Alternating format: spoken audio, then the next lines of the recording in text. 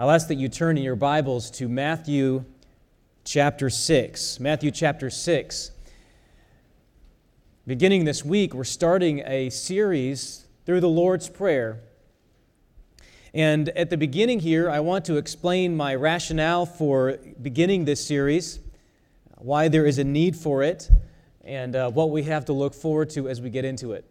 Matthew chapter 6 will be occupying the verses 9 through 13 will be what occupies our focus for the next 7 weeks.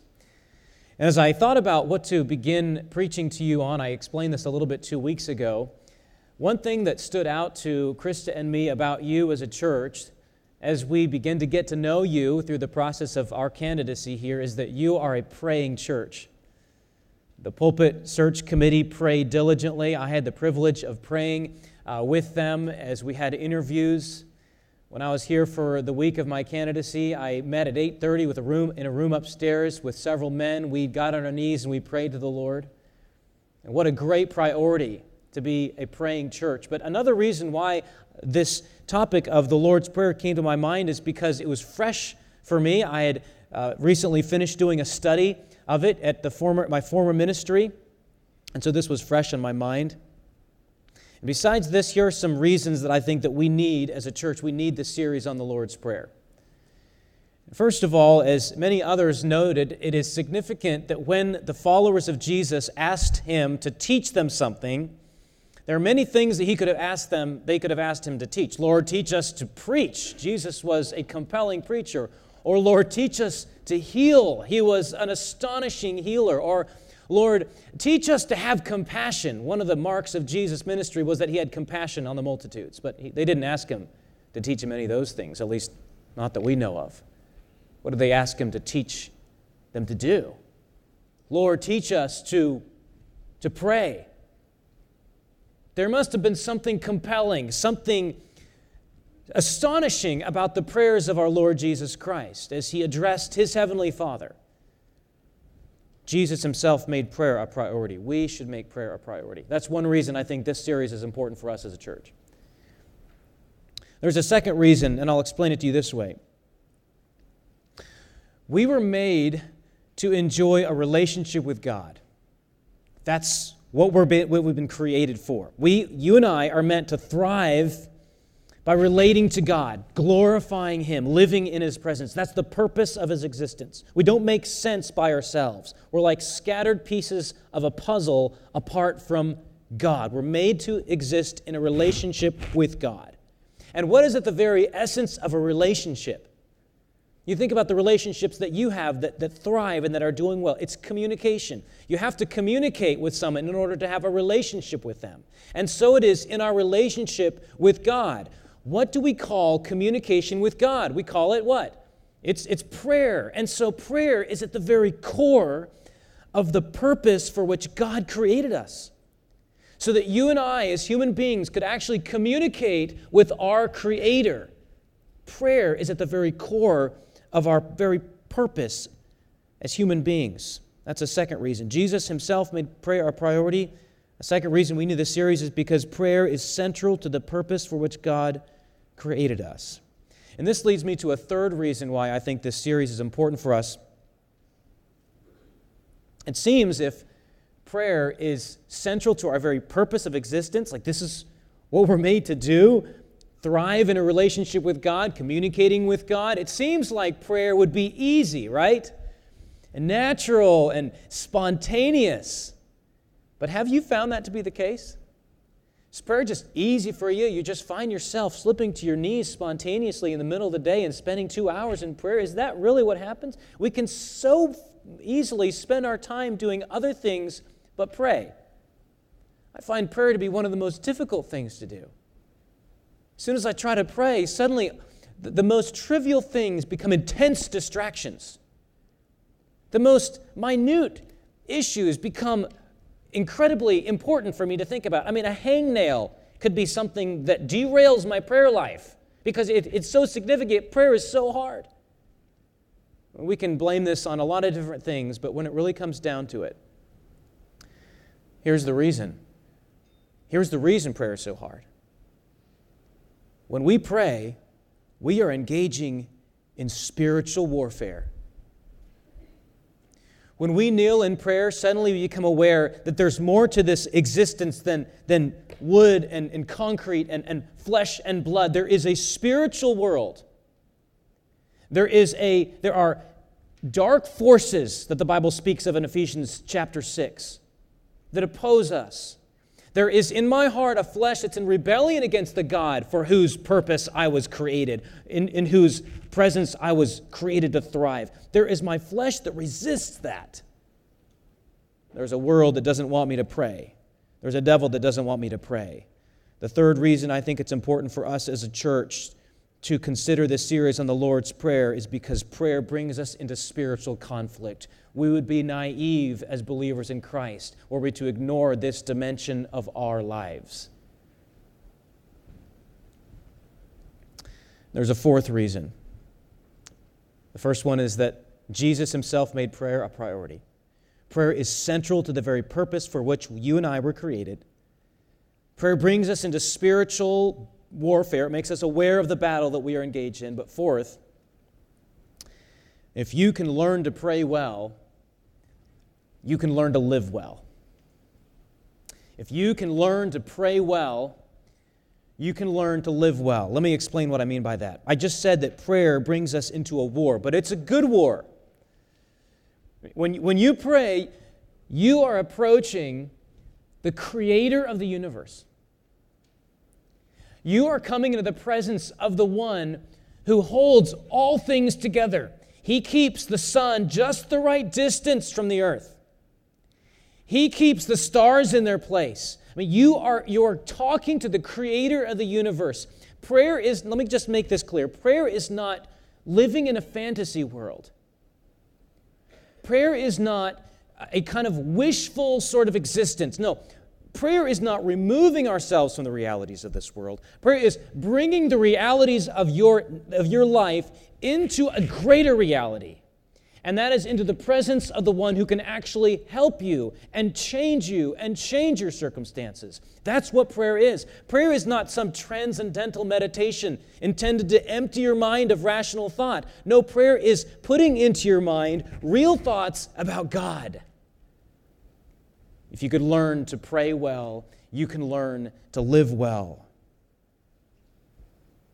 I said earlier that prayer is central to the very purpose of our existence. If you think about an eagle soaring in the sky, I mean, you look at his wings, they were just shaped for flight. The feathers, the very internal structure of them were just designed. The architecture of that bird is designed for soaring. So the architecture of our soul is designed for communion with God. But how absurd and tragic it would be to see an animal like an eagle hopping along the ground, letting his wings designed for flight dragging behind him. So tragic would it be for a believer intended for communion with God to fail to pray. If you want to see this fleshed out, just go to the Psalms. Don't turn there at this point. You don't need to, but I just want to tell you, if you're to read the Psalms, you're going to read and listen to the heartbeat of the psalmists who are just taking all of their trials to God.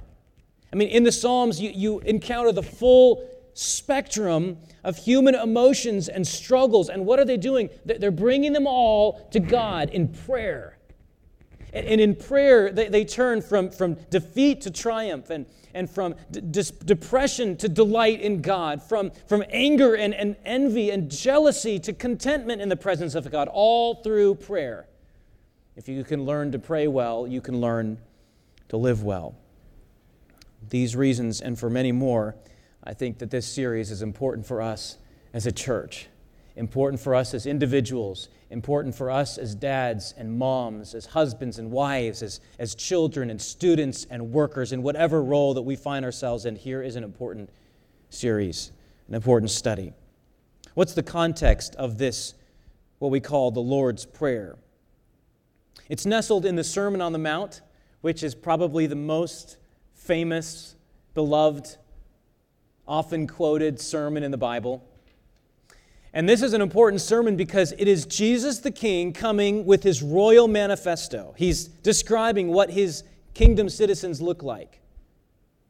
They are those who are poor in spirit. They mourn, but they will be comforted. They are the ones who are willing to be persecuted for righteousness' sake. And they are ones, not only do they live life completely different than the rest of the world, it's counter-cultural, it's counterintuitive. Not only that, but they pray in a very different way as well. And so this, the Lord's Prayer, comes within the Sermon on the Mount, in which Jesus is setting forth his royal agenda as the promised king. And then I want to point out the structure of this prayer. Why are we studying it?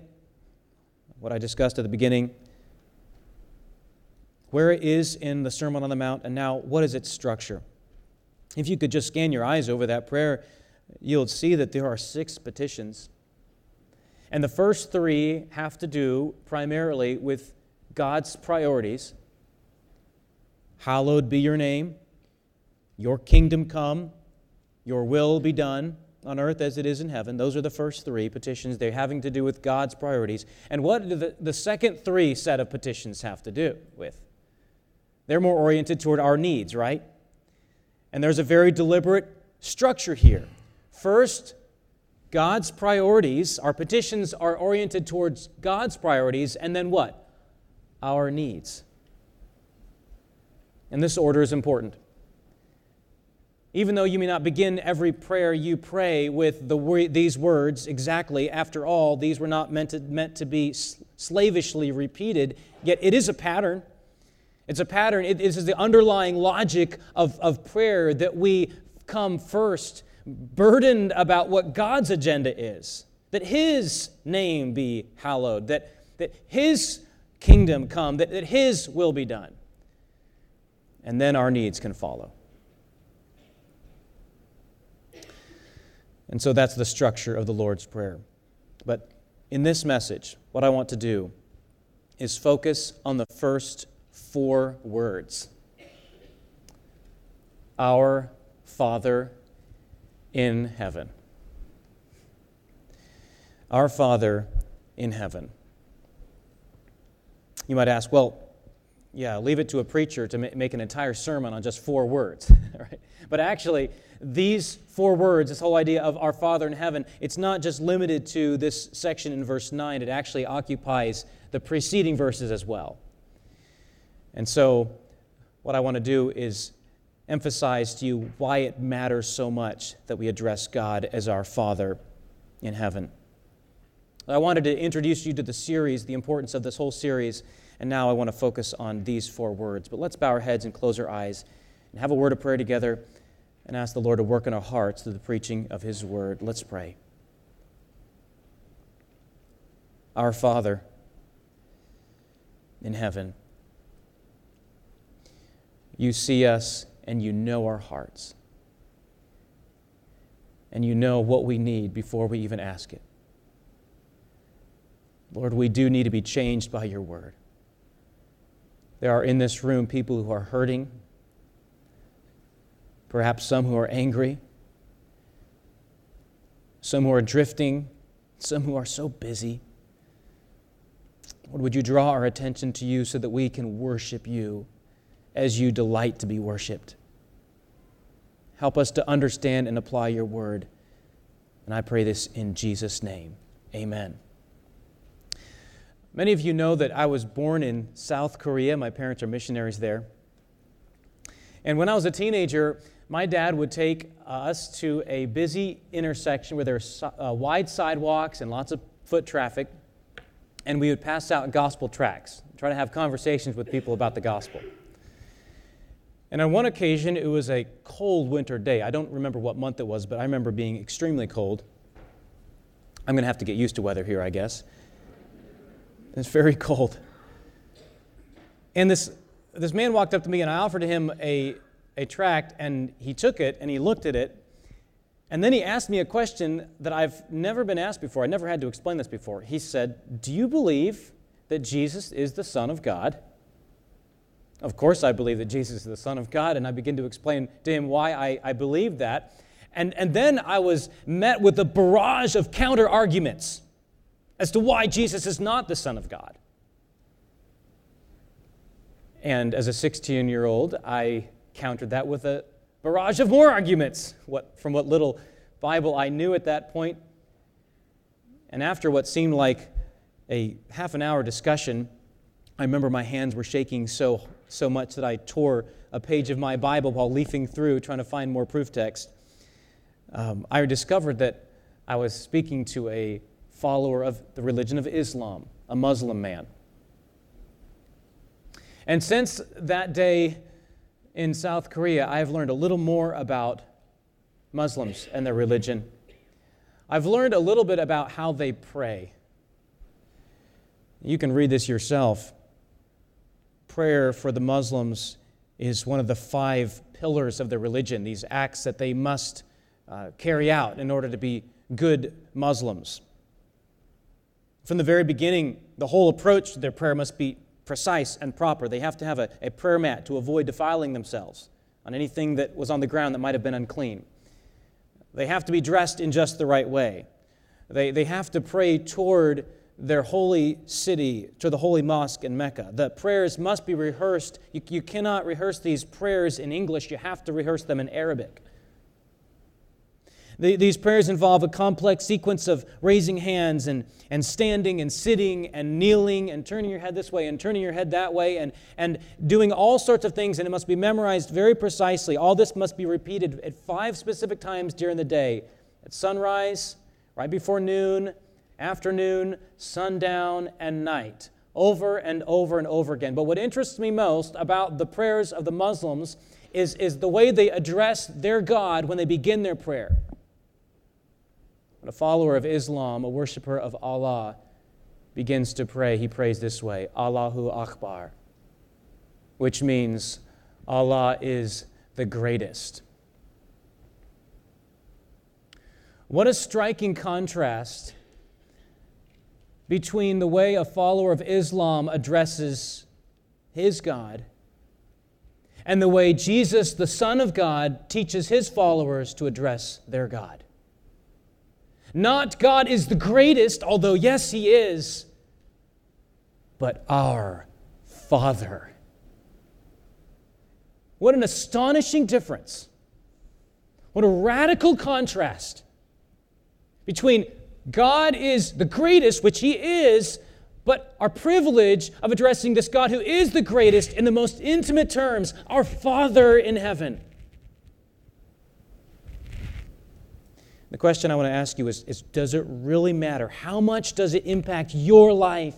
How much does it impact your approach to your trials and your burdens and your struggles?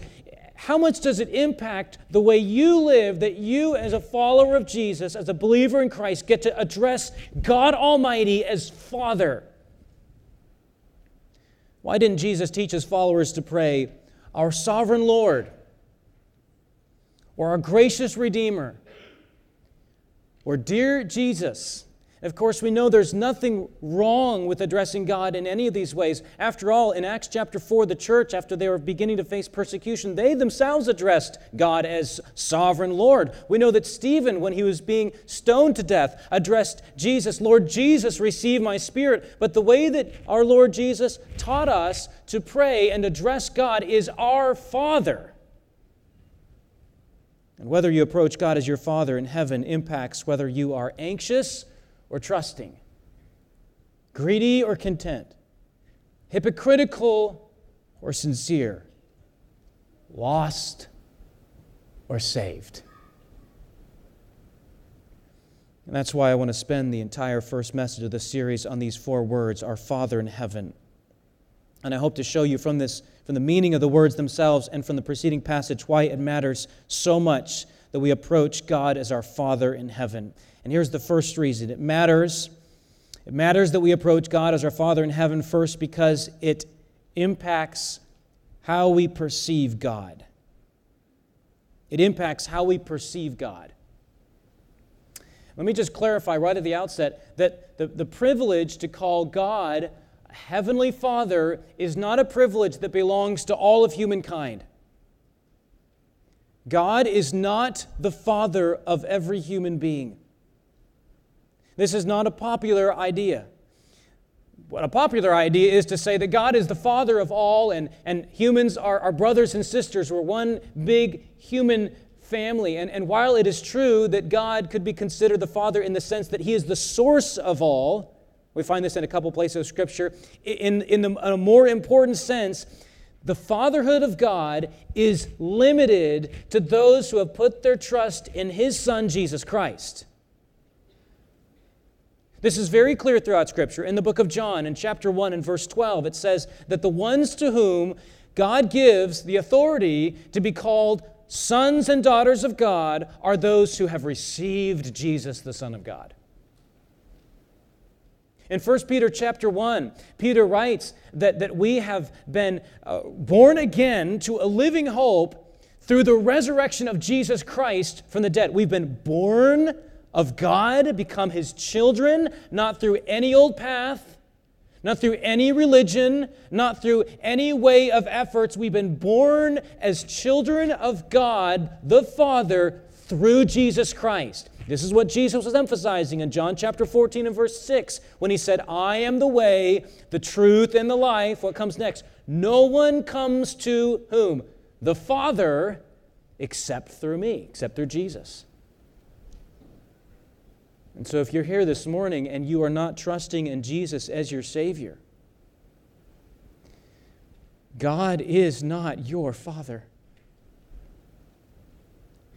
And if you are, you have this astounding privilege of calling God your Father in heaven.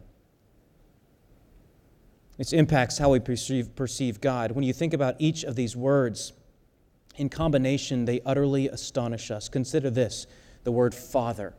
See, you take the word Father, you take the words in heaven, and then you take the word are, O-U-R. And by themselves, they're not astonishing. By themselves, they're rather normal. We can get our minds around them. But taken together, our Father in heaven. Does it matter that we approach God as Father? I'm going to take each of these words, Father, in heaven, and our, in that order. It could be that when you think about this idea of Father and God being your Father, what comes to mind is not good. Because your perception of your Father has not been good. There was a young man that I knew years ago who had such a father, distant, hateful, aloof. And to him, the idea of God being a father was not a good idea. It was not a good memory. It could be that some of you were abandoned by your father, abused by your father, hated by your father. And so when you hear this idea of God as Father, that there's something in you that just finds that repulsive. But you must remember that this Father is not just any human father. You cannot let your idea of God be shaped by the idea of your failing Father. He is your Father in heaven. Completely different kind of Father. No faults, no flaws, no abuse, only giving, only love, only care, only generosity. You cannot let your perception of God be shaped by a bad perception of your earthly father, because it is not just any father, it is Father in heaven. We have this idea of what it means in heaven, a distant realm of perfection and peace, infinitely removed from the street-level turmoil of our topsy-turvy existence.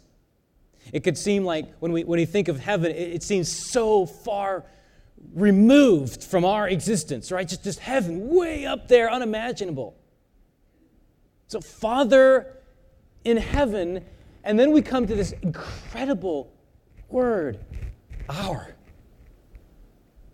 That this Father who is unspeakably good and infinitely distant, we could call him our Father. In combination, these words express the highest privilege afforded to a human being. That the creator of the universe, the one who keeps this very globe in orbit, is the one you can cry out to as Father. If we think of God only as Father but not in heaven, we'll approach him casually, irreverently. If we think of God as only in heaven and not our Father, we'll approach him cowering and at a distant and aloof. If we approach him as a father, think of him as a Father in heaven but not ours, we're not saved.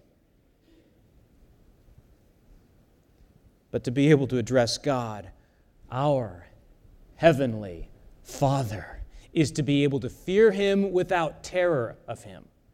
To be able to love him and adore him without being casual or irreverent toward him. And to rejoice in him as our Father. Yes, it matters that we call God our Father in heaven, because it impacts how we perceive him. There's a second reason. It not only impacts how we perceive him, it shapes how we pray to him. It matters that we approach God as Father in heaven, not only because it impacts how we perceive him, but also because it shapes how we pray to him.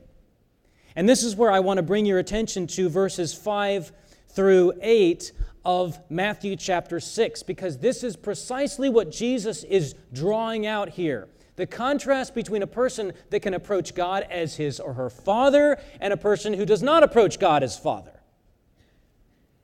It shapes how we pray to God. Notice that in verses 5 and 7, Jesus is pointing out ways that you and I, as followers of Jesus, are not to pray. We're not to pray like this. He points to two negative examples of prayer. The first, in verse 5, is the prayer of the hypocrite. You see it there? Jesus said, and when you pray, you must not be like the hypocrites. And then verse 7, and when you pray, do not heap up empty phrases as the Gentiles do. Two negative examples. And then in each case, he presents a contrasting positive example, a positive way of praying. Don't pray like this. This is not the way you're to pray. Now, here's the way you are to pray. You see it here in verse 6. But when you pray, in contrast to whom? In contrast to the hypocrite, when you pray, go to your room and shut the door. Pray to your Father who is in secret. What about the second negative example in verse 7? Don't be heaping up empty phrases as the Gentiles do. He says, you can pray to your Father who knows what you need before you ask him. So let's look at this hypocrite first of all. What is the hypocrite doing? Verse 5, he loves to stand and pray in the synagogues and at the street corners that he may be seen by others. What is the hypocrite going after? What's his motive? What's his goal? What's his agenda? Here it is. He wants people to see him. He's not praying to a Father in heaven who really cares about him or about whom he really cares. What he's doing, he's using prayer simply as a means to a self-centered end. What do you think the hypocrite's perception of God is? If he's even thinking about God, God is merely something that he can use to get attention from other people. What he does by himself, he completely ignores any perception of what God might have of him, and he's just thinking about what other people think of him. But by contrast, the person who prays to the Father prays to someone who sees the public you and the private you. You pray to the one who sees you not only when you're sitting in a pew at church, when you're milling in the lobby, or in any of the classrooms, or at work, or wherever you are. You're praying to the one who not only sees you there, but who sees you in your secret thoughts, your most private moments, your most intimate longings and and what's going on in the deepest part of your heart. That's what your Father sees. Unless we approach God as our Heavenly Father, we will use prayer as a mask for our hypocrisy, or we will forget that God Himself is our reward. This cuts both ways. When Jesus says in verse 6, look at it there, but when you pray, go into your room and shut the door and pray to your Father who is in secret, and your Father who sees in secret will reward you. It sobers us. It's a warning because we cannot hide our sin from God, but it's also a comfort because our Father does know. He does see every hidden tear, and He hears every stifled sob that you have. Your Father knows, and He sees, and He understands. That's the Father that you pray to. There's an older friend of mine, not too familiar with how social media works, was intending to send a private message to his wife and accidentally posted it on her wall, public. I don't know if you've done anything like that. I haven't, thankfully. Not that I'm aware of, at least. If I have, please let me know. And it was something that he thought was private, and it ended up being public. Now, how would you feel if that happened to you? How would you feel if something that you thought was secret ended up being public? If you're like me, the words like panic come to mind, or leave the country, or hide or delete my social media accounts. No. We get this idea of fear, and it's often because our private lives are different than our public lives.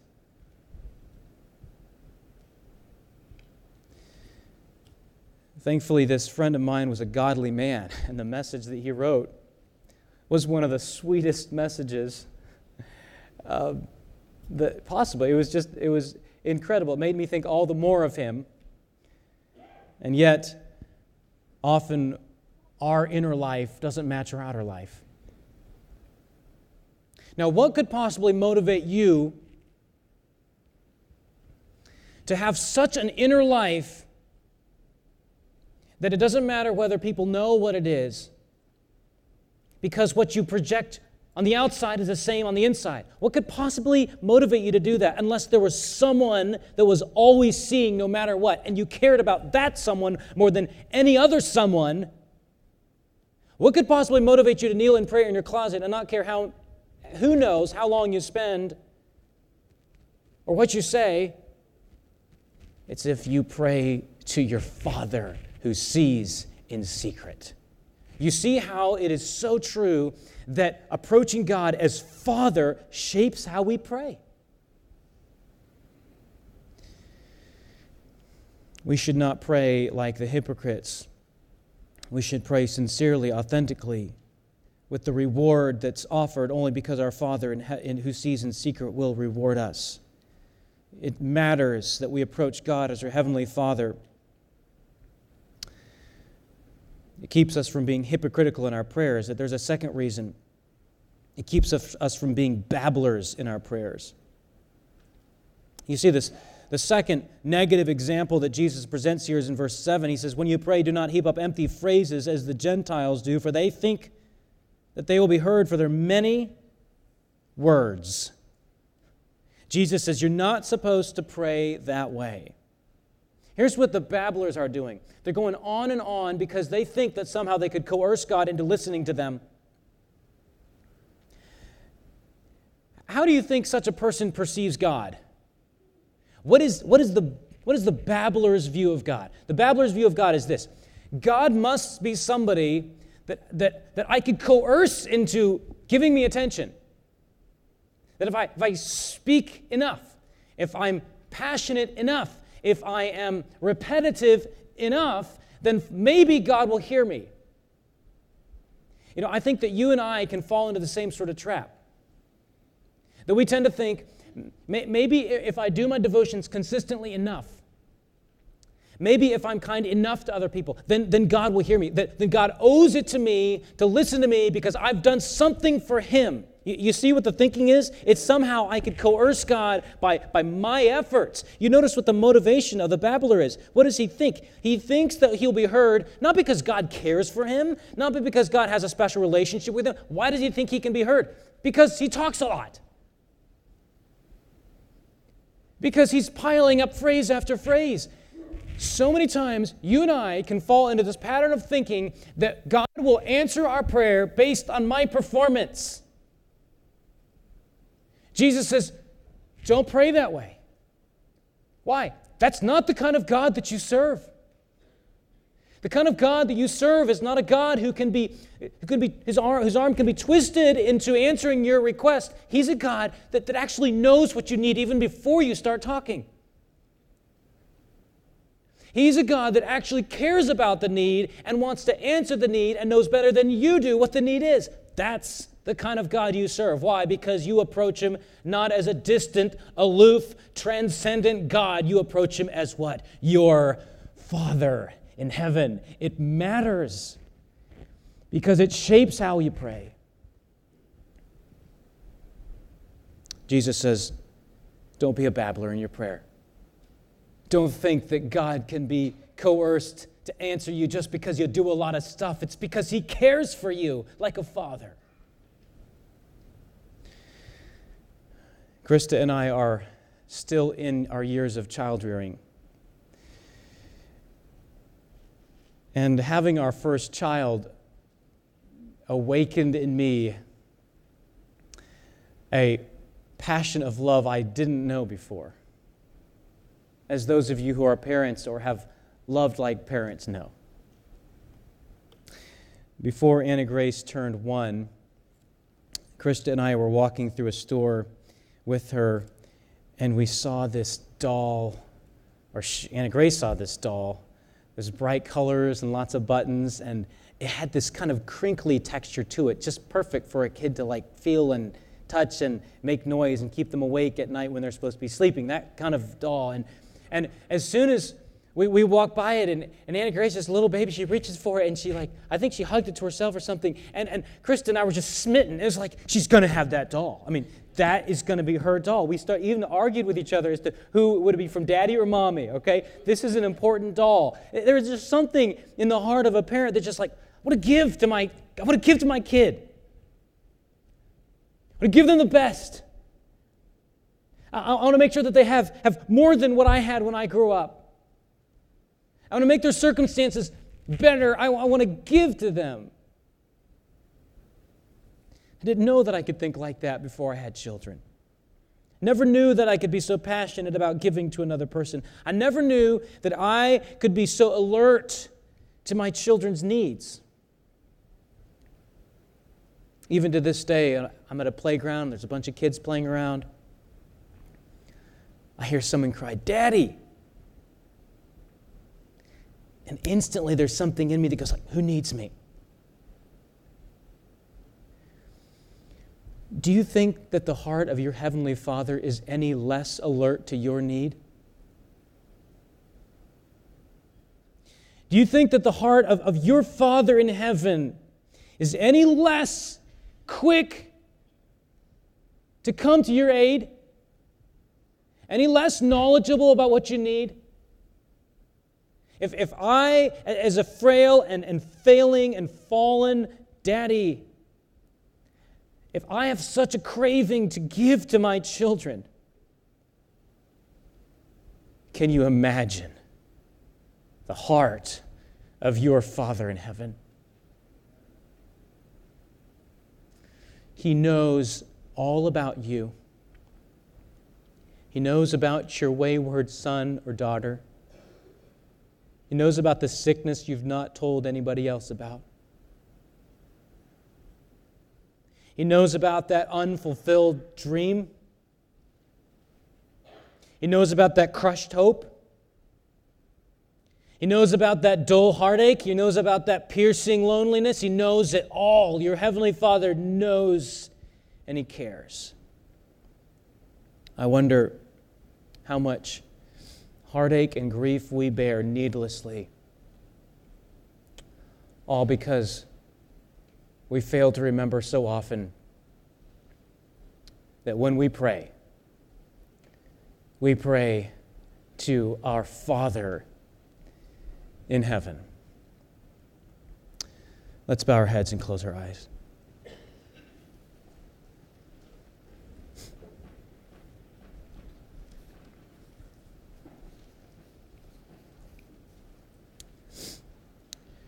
Dear brothers and sisters in Christ, there is no burden you bear that your Heavenly Father doesn't know.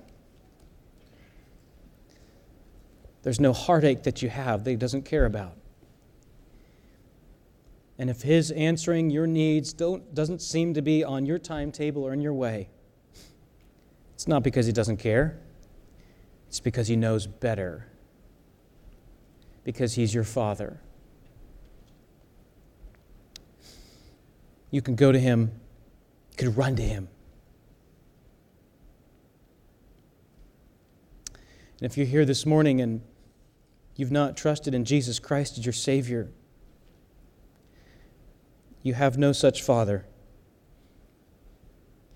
There's no greater concern of mine than to know that anyone who walks through these doors would come to a place in their lives where they would know that God is their Father. And the only way that you could know that is if you repent of your sins and put your trust in Jesus Christ who died and rose for you. That's the gospel. If you haven't done that, if you haven't put your trust in Jesus, you can do that today. If you need somebody to talk to, talk to one of our pastors. Talk to me right after this service. And that's something that you can do. Our Father, thank You for this unspeakable privilege of addressing You as Your children. And I pray that we would not forget that as we live our lives, as we face challenges and triumphs, that it would shape our prayers and impact how we perceive You so that we can worship You as we should. And I pray this in Jesus' name. Amen.